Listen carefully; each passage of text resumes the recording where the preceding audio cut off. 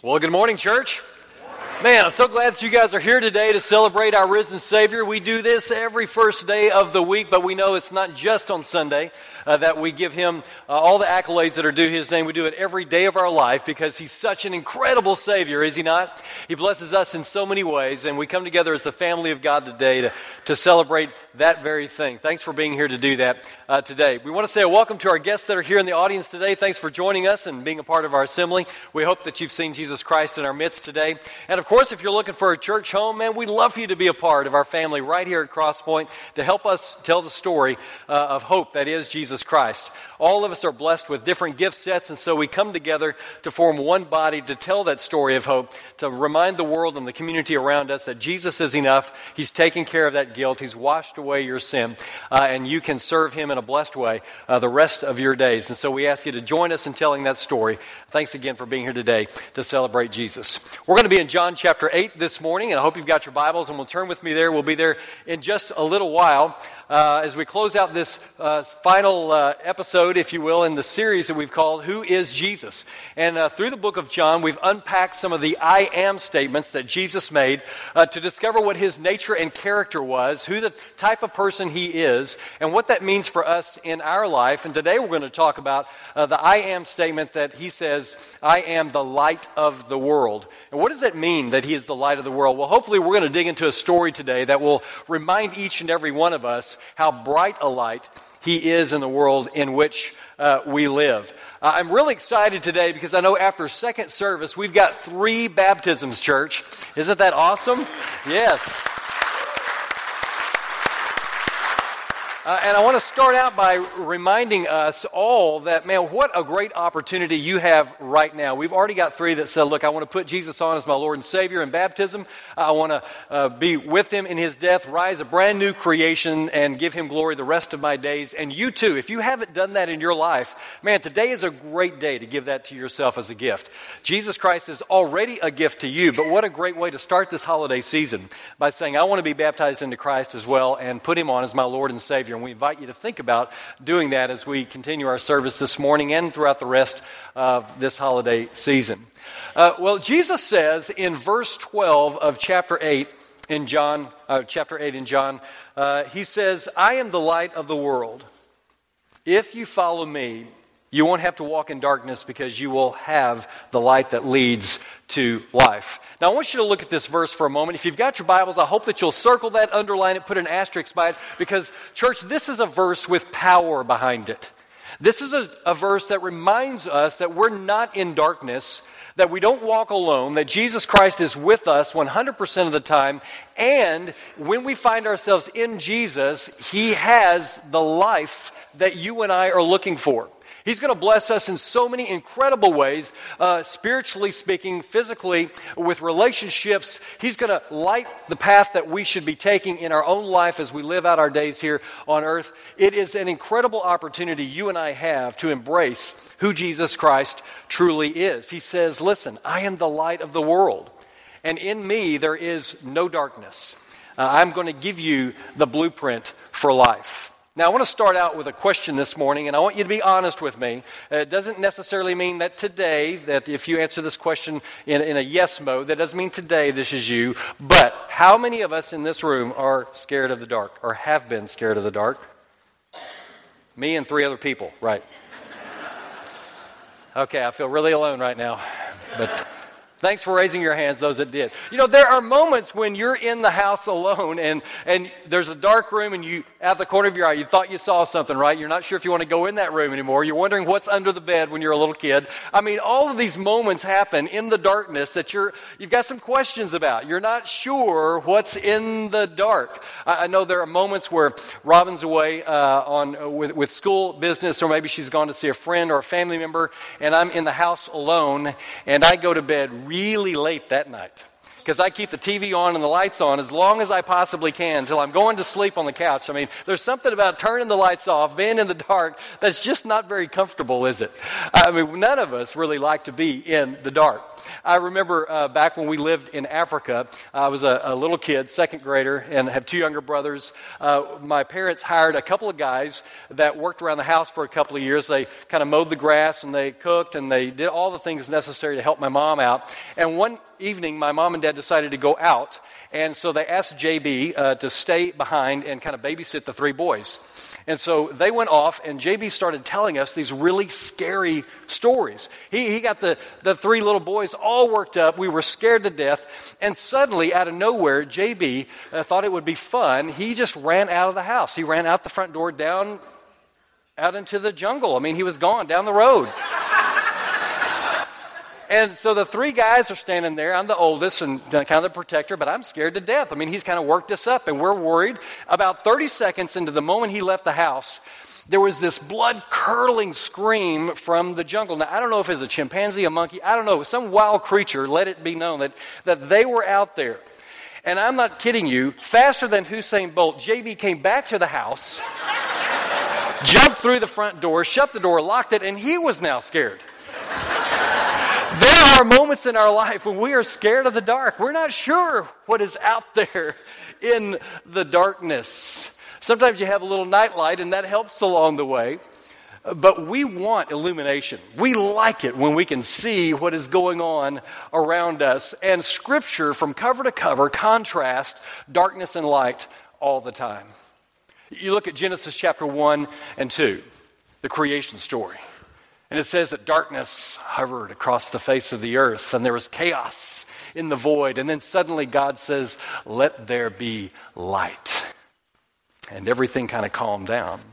Creation began, and God simply spoke all of that into existence. Or you see the Apostle Paul in Acts 26. He's telling his story about how God called him to speak to the Gentiles. And specifically in that text, he reminds the listeners that there is darkness and light in the world. God says to Paul, "I will rescue you from both your own people and the Gentiles. Yes, I am sending you to the Gentiles to open their eyes so they may turn from darkness to light, from the power of Satan to God." There is always this contrast of light and darkness within Scripture. And then Jesus comes out in verse 12 and he says, "I am the light of the world. And in me, you're going to have life." Well, I don't know about you, but when I read texts that are as important as verse 12, those are the kind of verses that you write down, you may put on your mirror in your bathroom or in your car, because they speak volumes of how you are a follower and connected to that light. But there are lots of times in those moments where I read that verse and I think, what is the context that Jesus is calling himself light of the world? What is going on in this story that Jesus would proclaim, listen, there is darkness, I am light, and when you're in me, you've got no worries. I'm going to illuminate your life for you. What is the context that happens? And those of us that have grown up in church know the story of the woman caught in adultery. And the front end of chapter 8 is the context for Jesus making this statement.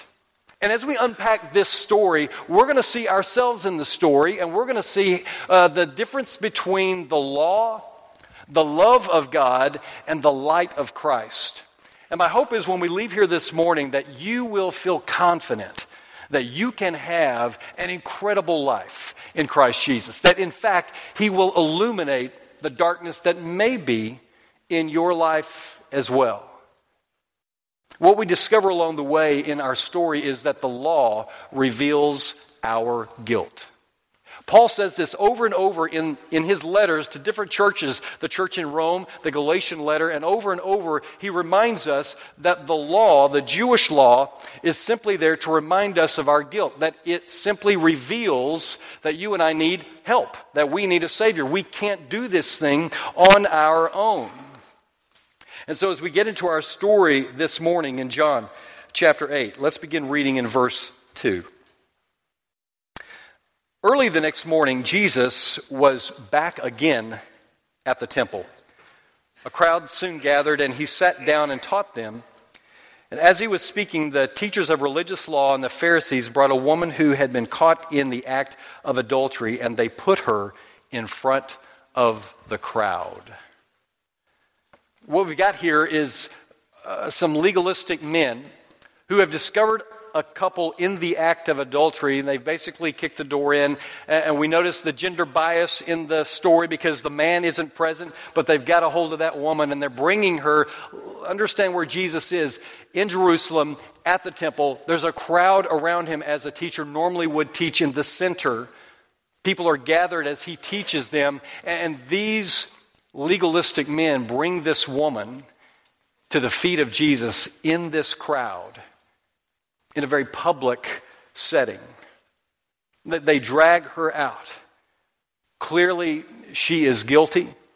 She's been caught red-handed. Likely, she has no clothing on. Maybe as she left the house, she was able to grab a bed sheet and wrap that around herself, but she finds herself in the dirt at the foot of a rabbi, humiliated, feeling absolute shame. Let's put this in context for us this morning. In your own mind, in your own heart, you know that you have a struggle. Your struggle may be different than my struggle. The sin that I deal with is different maybe from your sin, but you know what your sin is. Maybe you haven't confessed that to anyone before, but in your heart of hearts, you know what that is. Imagine on a morning just like this, with a crowd here. A group comes up to you, pulls you out of your seat, brings you up here to stage, plops you on the floor, and announces to the group what that sin is. You've just put yourself in her shoes. Guilty, yes. Humiliated, absolutely. And they go on to tell Jesus in verse 5, the law of Moses says to stone her. What do you say? They're trying to back him in a corner. They want him to reveal where his cards lie. Now, we're not going to go there, but way back in Leviticus chapter 20, one of the books in the Pentateuch, the first 5 books of the Bible, there is a section of Scripture there in Leviticus 20, several verses that talk about sexual conduct. And when you find yourself in some of these moments, the penalty is death. Stoning is a gruesome, horrific way to die. See, they wanted to trap Jesus. If he says to stone her, then he loses his credibility as a compassionate rabbi, someone that is full of grace and mercy. He spent a lot of his teaching career condemning those legalists in the way they view the Word of God. He simply joins the ranks of all those who have gone before him. If he says, let her go, then the question remains, so it's okay to break some of the rules? Moses' law doesn't apply really to us. We can kind of pick and choose what we do. But I don't want us to miss the point in this part of our story. And that is the reminder that the law reveals our guilt. It is not possible for you and I to keep the law. There are too many things that have to be done in order for us to be right with God. And we live in a world where people have a difficult time admitting their guilt and bearing the consequences of decisions that they've made along the way. You and I can look at the news on any given night, and we see that bubble to the top, don't we, time and time again? We get pushback when we say people aren't good. Because you're sitting there this morning thinking, hey, I'm a good person. I haven't killed anyone today. And we rationalize, don't we, how good a person that we are. But you and I need to understand, in God's eyes, you and I are guilty. You and I are sinners. The law says we are guilty. Now, let's be honest for a moment this morning, and maybe it's not a reflection on maybe something you did today, maybe 10 years ago, 20 years ago, but let's be honest this morning. How many of us have ever told a white lie, even a small little white lie? How many of us have taken something that did not belong to us, although it might have been something super small?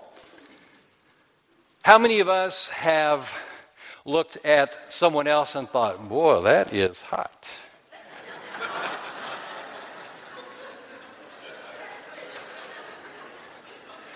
How many of us have ever said something derogatory and negative about someone around us, tearing them down?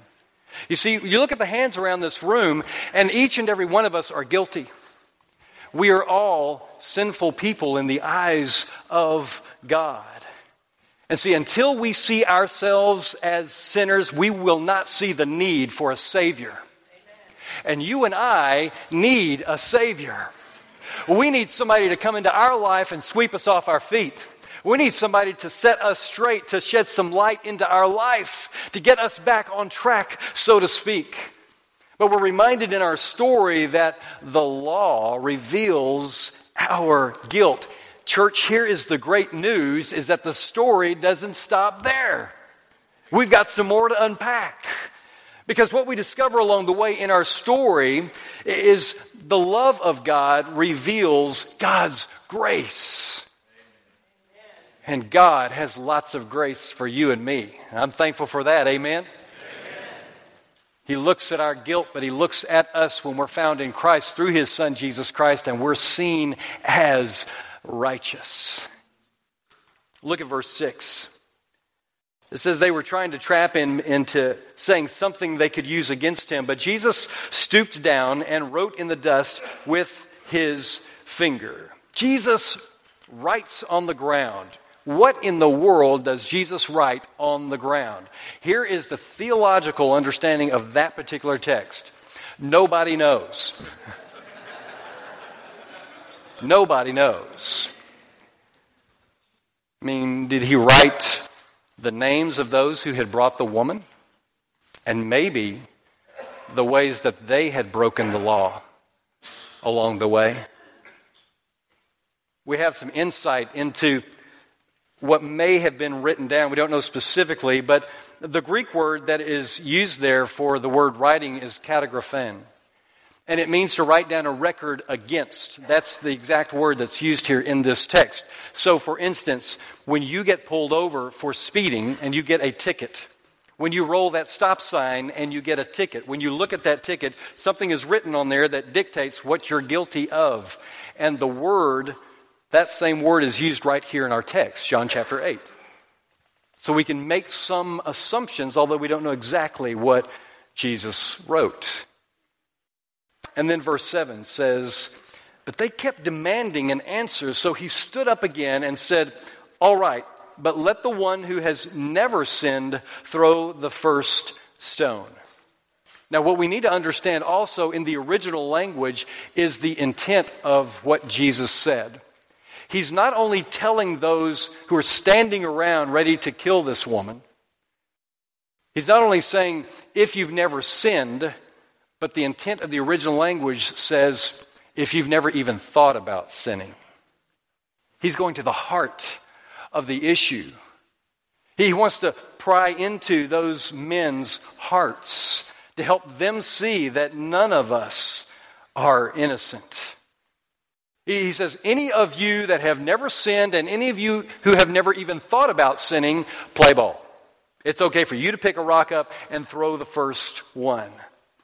You see, the problem is with these guys are the same problems that you and I deal with each and every day.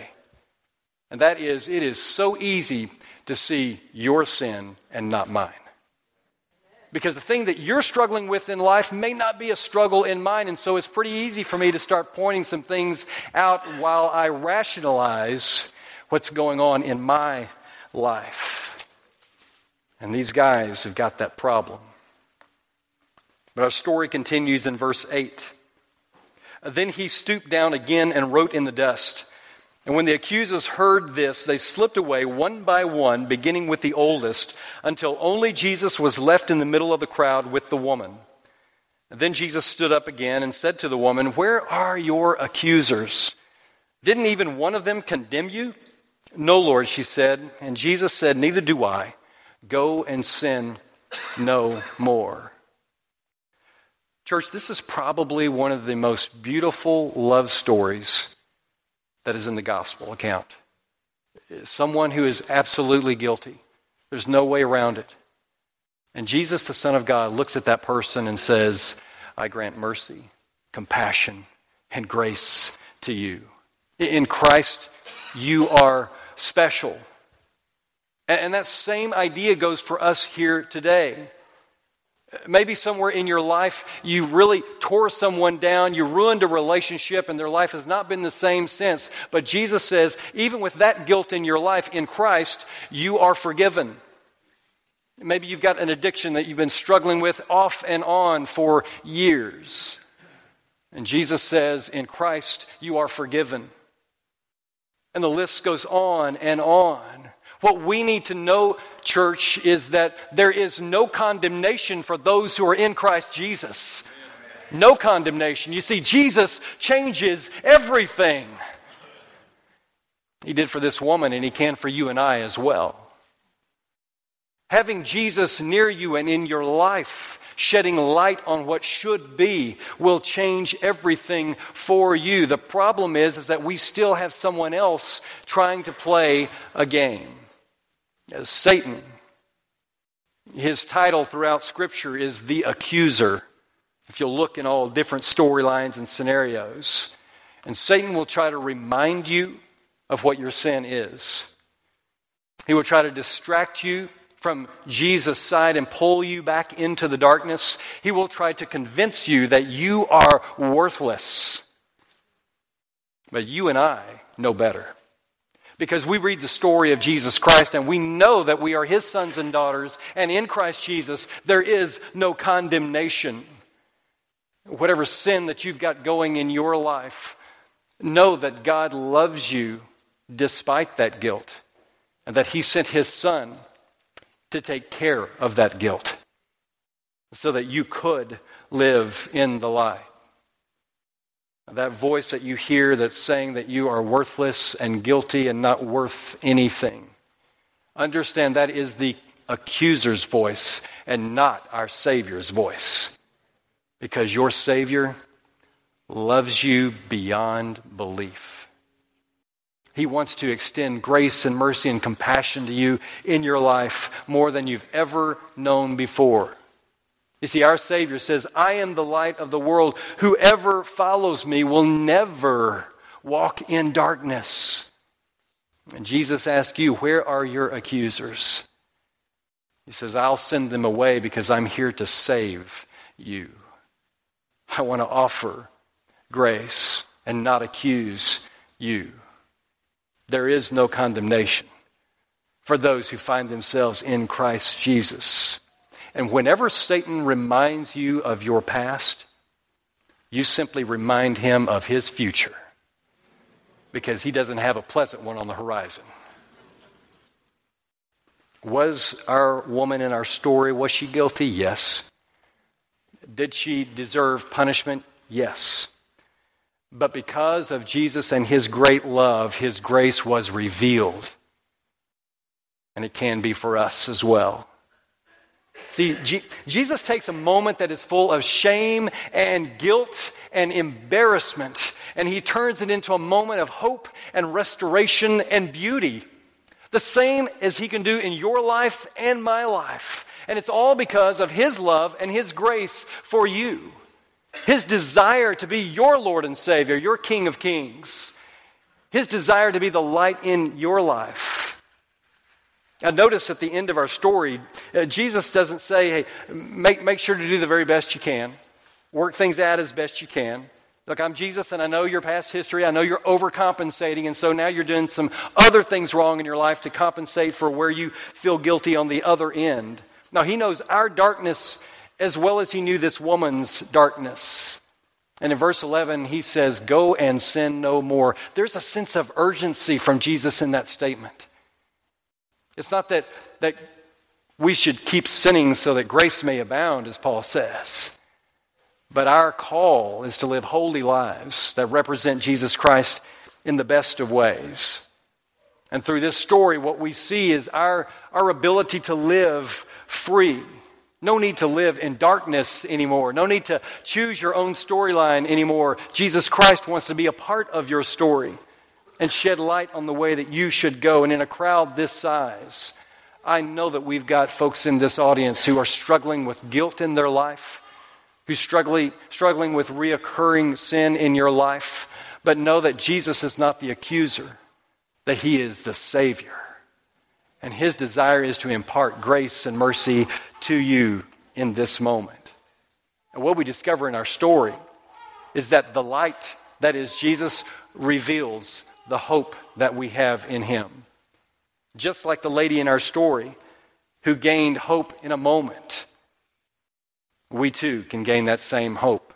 We look at verse 11 and we think, man, is that a little too preachy? And I would say, I don't think so, because we look at the very next verse and Jesus shows the hope that he wants to extend to each and every one of us. I am the light of the world. Don't live in darkness anymore. You'll never walk in darkness when you walk in me. When you allow me in your life, when you take me on as your Lord and Savior, when you say goodbye to the ways of this world and what the accuser is telling you in your ear, when you lean into me, things will be different. When Jesus said, I don't condemn you in our story, he not only became the light of the world, but he became the light of her world. And this morning, when you in your own life make a decision to make Jesus Christ Lord and Savior, he too becomes the light in your world. And church, that changes everything. Darkness never defeats light, ever. Jesus cannot be conquered. He is the King of Kings, the Lord of Lords. He is Emmanuel, God with us, the creator of all the universe, and the God who loves you beyond measure. He wants to pour into your life and shed light into the blessing that you can be to those around you, and to illuminate all things possible for you so you have the best life possible. He said, I've come to give you life and life more abundantly. Your best scenario in your mind of what your life could be, Jesus wants to do millions of times better than that. If you can only imagine. When you make a decision to believe in Jesus Christ, when you make him your personal Savior, then the voice of the accuser goes away, because it's the voice of the Savior that you begin to hear. The voice of the accuser is silenced, and you begin to lean into and listen to the light of the world. He says, whoever follows me will never walk in darkness again. Jesus says, I'm the light of the world, and I want to give you more in life than you can possibly imagine. I don't know about you, church, but I want to serve a Savior like that. I want to be a part of what world he is creating. I don't want to listen to my accusers anymore. I don't want to wear the guilt anymore. I don't want to be a part of the accuser's world anymore. I want the blueprint that Jesus Christ is going to shed light on for me. How about you? I want to lean into the one person who said, I love you more than anything in the world, so much so that I gave my life for you. I know you by name, and I know all the warts that come with you, but it doesn't matter anyway because I love you, and I want to walk with you. And so this morning, who is Jesus? He's the incredible Son of God. That's who he is. And he's ready to rock your world. I'll promise you. I'm going to invite the praise team back to the stage at this time, and our shepherds and their wives will be gathered along the wall of this room. And my guess is that there are some of us in this room who are weighted down with the guilt of maybe a poor decision that you've made in the past. It's time to let that go, church. It's time to lean into who Jesus has called us to be, and that's sons and daughters of the Most High King. We're called to be righteous in his sight, and in Jesus Christ we are and look righteous. To God, we are his precious sons and daughters. And so this morning is a call as we sing this song. If you've got some of that guilt in your life, if you've got some speed bump going on in your life that's kind of holding you back from that deep relationship with Jesus Christ, I want to invite you to go see one of our shepherds. Let them pray for you and over you. And maybe this is the morning that you make a decision, you know what, things are changing for me. I want to be a part of everything Jesus has to offer. Today is my day. I'm going to be baptized today. I want to be a brand new creation. I want to start things new and fresh. And so today is my day. I hope that is for you. My hope is the Holy Spirit will move you to do some incredible things today and going forward. Let's stand and sing.